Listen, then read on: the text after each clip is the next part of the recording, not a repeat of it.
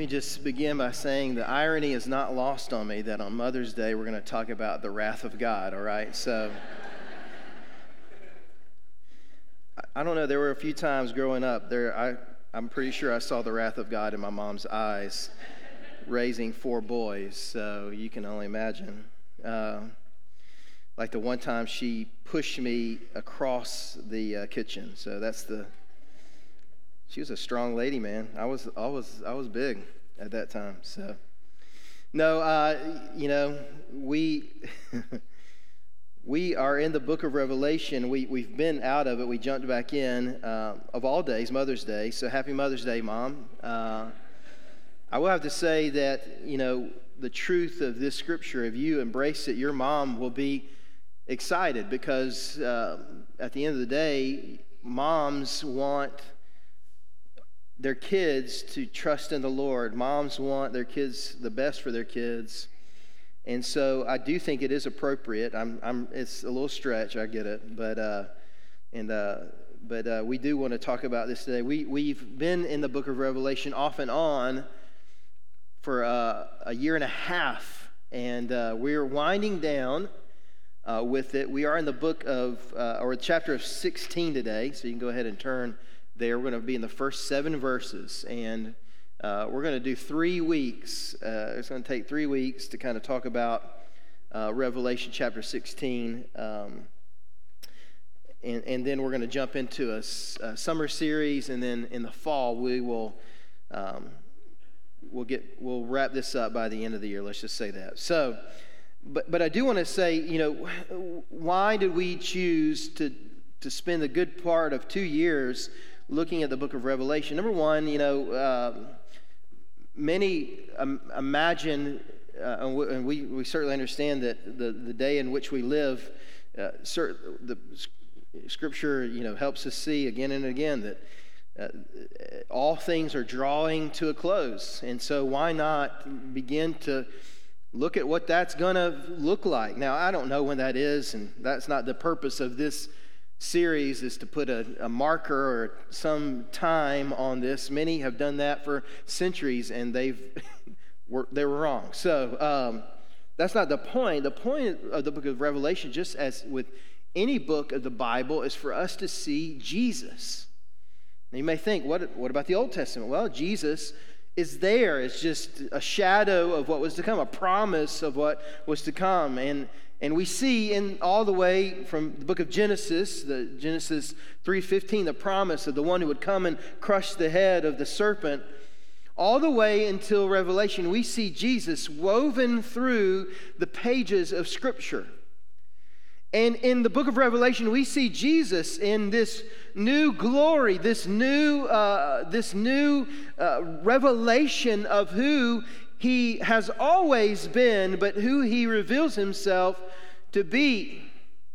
And so we've looked at this glorious figure, our Savior, and who is at the very same time that He is Lion of Judah, is also slain Lamb of God. And we see Him in these pictures in this book. And we see things about Him that are so important for us to see that we don't fully see other places. So that was what we set out to do long before, when we decided that we would do this. And today we come to a tough chapter. We have looked at the 7 seals of God, the 7 trumpets of God, and today we look at the 7 bowls, the bowls of God's judgment that will be poured out upon our world. Now, some believe that each of those things, 7 seals, 7 trumpets, 7 bowls, some believe that they each are separate sets of judgments. Some believe that each one show a little bit of a different angle of the same judgments. And either way you view it, these bowl judgments seem the harshest, whether the same and just a different angle, or they are a separate set. They do seem the harshest. So again, happy Mother's Day to you. So let me say a word about judgment. Because that's what's happening here, judgment. In the next 3 weeks, we're just going to talk about the judgment of God. So you're very welcome. We don't like it. We don't like to come to this understanding that God is a just judge. We just don't like it. We don't like judgment in general, especially when judgment is aimed at you or me, right? Now, we're not so worried about it if it's aimed towards someone else, especially if we deem that it's deserved. But no one wants the judgment of God aimed toward them. Can I just say for a moment that if you find yourself apart from Christ in this moment, can I just tell you the judgment of God is already aimed at you? And that's just something we don't like to talk about. We don't like to see. But John 3:16, our favorite verse, right? Everyone's favorite verse. John 3:16 and following show us this very truth. We love John 3:16. We love it. We love to read it. I didn't plan on this, so I didn't have it marked. All right, but I'm going to share with you this. All right, John 3:16. We all know it. We could probably say it by heart. It would probably not be this translation. It would probably be, it's King James for me. But let me read it in this translation. For God loved the world in this way. He gave his one and only Son so that everyone who believes in him will not perish but have eternal life. That passage is so amazing, and we love it. We love it, don't we? And it's true. It's true. Don't hear me say that it's not. It is so true. And we can just listen to that verse and just relish in the fact that God loves. God loves. But continue reading. For God did not send his Son into the world to condemn the world, but to save the world through him. That sounds pretty good too. We like that one. Verse 18. Anyone who believes in him is not condemned, but anyone who does not believe is already condemned. You see, if you don't know Jesus Christ, the condemnation of God already awaits you. And that's hard. We don't like that. We love to focus on the love of God. We love scriptures like God is love, and we run from scriptures that say you one day will surely die. We don't like judgment. We don't talk about it. We come to church, especially on Mother's Day. So I'm just totally blowing up our preconceived notions of what a message in church should be, right? Because we want to come to church and we want to walk out and we want to feel good. Now, we're cool with a little bit of challenge. We want to be challenged a little bit, step on our toes a little bit, but not too much. But on Mother's Day, Derek, come on, it needs to be nice, good, make us feel good. That's what I'm being facetious, of course, but that's what we expect. We expect good-feeling messages, a little challenging maybe, but not too convicting. We don't want judgment. We don't want to hear it, and we especially don't want to experience it. But what we must see is that judgment must come. It will come eventually, and we cannot outrun it. We don't like for our God to judge either. We don't like that. We want New Testament Jesus God, right? Who ate with sinners and was kind to tax collectors and told the woman who was caught in adultery, go and sin no more, neither do I condemn you. That's what we want.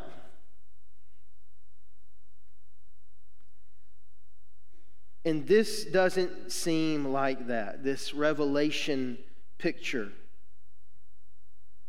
We cling to passages that tell us how much God loves us, and we run from passages that do the opposite.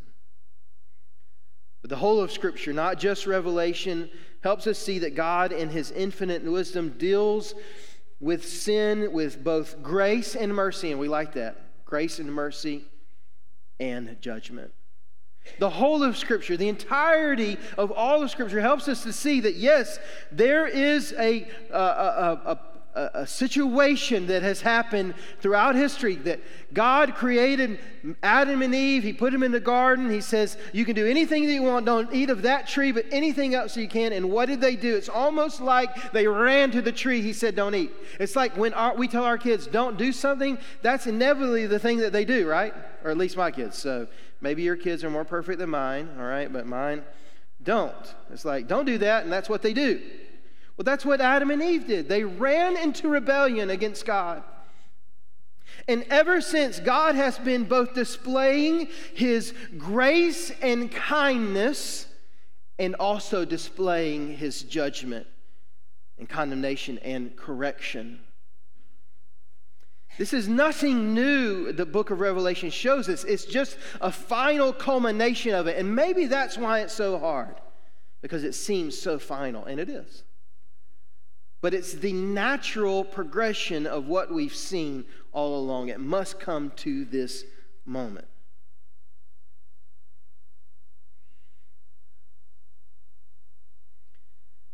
The whole of Scripture helps us to see that God displays both grace and mercy and judgment. And that's what we should expect from a creator who's dealing with people in a whole system that's in rebellion against Him. So let's read together Revelation chapter 16, 1 through 7. Then I heard a loud voice from the temple saying to the 7 angels, go and pour out the 7 bowls of God's wrath on the earth. The first went and poured out his bowl on the earth, and severely painful sores broke out on the people who had the mark of the beast and who worshipped its image.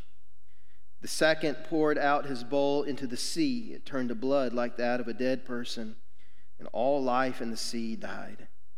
The third poured out his bowl into the rivers and the springs of water, and they became blood. I heard the angel of the waters say, you are just, the Holy One, who is and who was, because you have passed judgment on these things. Because they poured out the blood of the saints and the prophets, you have given them blood to drink. They deserve it. I heard the altar say, yes, Lord God, the Almighty, true and just are your judgments. This is the word of the Lord. Thanks be to God. And that's hard. It's hard. They deserve it, it says. It's hard because judgment must come. We don't like it. And listen, I hope you hear it. I hope you understand that this is not like a message I relish in delivering. You know, it's not like I prepared this week and I'm just giddy with excitement. No, this is hard and daunting and difficult, but it's the Word of God. And it's true, and we got to know it and understand it so that we may avoid it. So that we may avoid the wrath to come. And I hope that you hear in my voice now, and even in the tears that I shed reading this passage, that I pray and hope that no one listening to my voice in this moment would ever have to receive this wrath.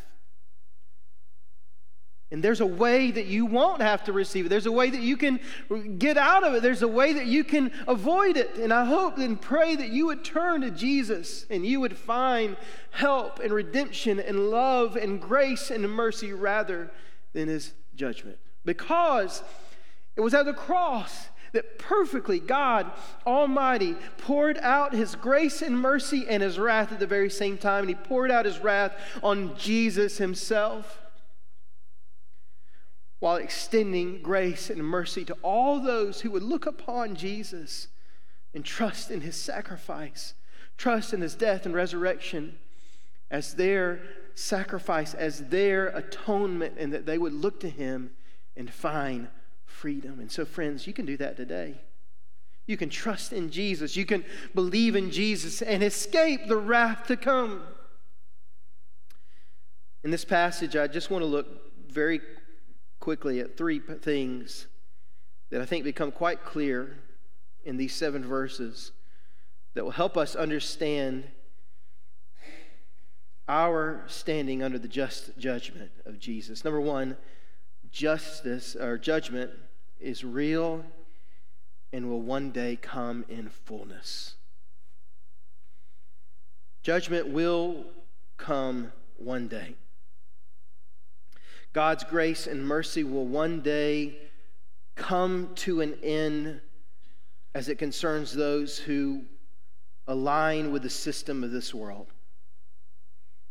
Rebellion against God and His ways has happened for as long as there have been people on the earth. As we already discussed, Adam and Eve, it's almost like they ran and said, oh, wait, we can't eat this. That's what we want to eat. We don't care about anything else. Let's just eat that. And we see that rebellion in our own kids. A joke about my kids doing the same thing helps us to realize and see that our hearts are inclined toward rebellion. One of my favorite hymns reminds us that we are prone to wander, prone to leave the one I love, but we've been sealed by the Spirit in that passage. It is our heart's inclination that we rebel against God. It's the inclination of humankind to rebel. Adam and Eve rebelled against God's provision by taking provision into their own hands and say, we don't need God, we can be our own gods. They listened to the lie of the enemy and they followed his ways. And Cain rebelled against God's prescribed way of worship by being enraged when God looked on Abel's offering more favorably. The people of Noah's day rebelled in every way, and so God desired to save a people from those people. Wouldn't you guess? Those people eventually multiplied and were fruitful and continued on, and then they got to the Tower of Babel, and guess what? They rebelled again. Trying to be their own God, trying to be better than God. And God's grace continues to be extended in every one of those stories while His judgment comes. But one day, His judgment will be complete and will come in completeness. And that's hard. It's hard for us to see. It's hard for us to realize. It's hard for us to swallow. But I pray that maybe today you would realize just enough that you don't have to sit under that. And that's the second point, is that standing under the wrath of God is a choice. Standing under the wrath of God is a choice. It's a choice you and I have. How? How do I say that? How do I see that in this passage? Well, look at verse 2. It says, the first angel went and poured out his wrath on the earth, and severely painful sores broke out on whom? On the people who had the mark of the beast and who worshiped its image. You see, the wrath of God extends to those who are in rebellion against God. And in this instance, and we've talked about this in weeks past, I encourage you, if you weren't a part of that, maybe all those messages are online, you might want to go and look at that. But what we see is that the people who take the mark of the beast, it's not like some surprise thing, oh, here's your mark of the beast, here you go. No, it's like, we want that. Give us the mark of the beast. We want to worship Him. We want to give ourselves over to His ways and over to who He is and over to His kingdom. And that is who the wrath, the judgment is poured out on in this moment. Those who would rather worship the ways of the world and worship the things that the world has to offer rather than devoting and realizing that they can give their lives to Jesus Christ and be redeemed and forgiven and rescued out of the judgment to come. Especially where we live, we ought to know, because the church is so huge here, the representation of Jesus is so huge in the land that we live in, that people ought to know that there is a way that they can find forgiveness for their sins, and they can find redemption, and they can find eternal life. But I would offer that too often the church across the globe, but particularly in America, North America, is so weak and unwilling to plead with people to trust on the Lord Jesus Christ, and is so powerless, seemingly, that the world doesn't know, or they don't care, and there's that as well. But friends, if we would just be loving and caring enough to speak the truth of people, and listen, they don't want to, we don't, if we don't like judgment, who in the world would? If Christians don't even like it, who in the world would? So I understand it's not an easy thing. It's not like we just say, hey, the judgment of God will come upon you one day. Like, that's a really hard conversation to have, right? But what I'm saying is, if we could have a heart of compassion to say, listen, I know you may not agree with me. I know we may differ on a lot of things, but I have to tell you this because I believe that one day, if you do not trust in the Lord Jesus Christ for forgiveness of your sins, then judgment awaits you, and I want you to avoid that. It's like, my example often is like, we're beggars who found bread, and wouldn't we go and tell all the other beggars we knew if we had an endless supply of bread? Wouldn't we do that? And friends, we are. We are beggars. I'm not perfect. I was a wretched sinner destined for hell as well, and God rescued me. The same for you and I, each and every one of us. The judgment of God awaited me, awaited you, but the Lord redeemed us and saved us and forgave us and gave us an opportunity to trust in Him, and we did, and we received that gift. You see, you can't have your cake and eat it too. There is no partiality with God. You cannot serve two masters, the scripture says. You will either serve God or you will serve the serpent, the beast, the dragon, in his ways. You see, Jesus came, lived a perfect life, died a sinner's death, rose to life on the third day, and defeated the power of death, hell, sin, and the grave, and bought a way for you to have that hope and to know in all certainty that you would escape the wrath to come. But you must decide. You must decide. Will I serve myself in my ways in this world, or will I serve Jesus? The third thing that we see in this passage is that blood has already been spilled and payment will come. Look in the final verses there, all 3 through 7. It talks about the second bowl poured all to the sea, and blood came there. The third bowl poured into the rivers and springs, and blood, they became blood. And then the angel says, "You are just, the Holy One, who is and who was, because you have passed judgment on these things, because they poured out the blood of the saints and the prophets. You have given them blood to drink. They deserve it." So in this case, it is being stated that blood is a righteous judgment because blood was taken from those, speaking to martyrs, people who are martyred for their faith, prophets who are martyred because of what they believed. And it says that that blood is a right recompense. But I'll help you see that that is not the only blood that has been spilled.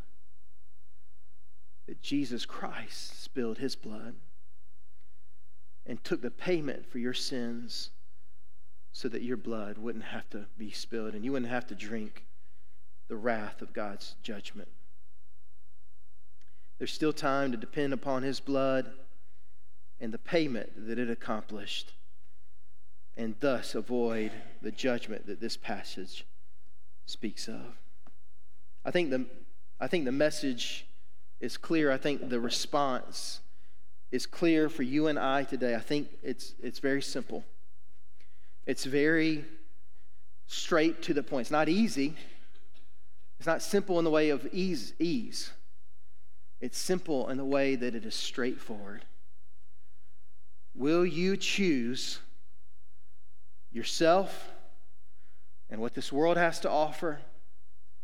Or will you choose the blood that Jesus spilled for you? And will you choose Jesus today? It's really the question that we all must inevitably answer at some point in our life. Why wait? Why take any more time? Why not just decide today? Because you must decide. You must. Will you decide now and beat God to the punch, or will you wait till that moment when it's too late and God comes, and the Bible says that one day at the name of Jesus, every knee will bow and every tongue will confess. Eventually, everyone will realize that Jesus Christ is who he said he is and was who he said he was, and that he deserves our adulation, our worship, our honor, and our lives. But for some people, it will be too late. So why don't you just beat God to the punch? Why don't you just do it now? Why don't you just bow your knee to Jesus now? Why don't you just decide to trust Jesus now? Why wait? And enjoy the eternal hope that rests for those who are in Christ. For God so loved the world that he gave his one and only Son, that whoever believes in him will not perish, will not receive judgment, will not be condemned, but will receive eternal life. We must decide, why not today? Would you pray with me? Our team's going to come and lead us in a song. And I pray that you would fall headlong on the grace and mercy of Jesus while you still are able. Lord, we love you. We praise you, Lord. It's a hard message, but it's true.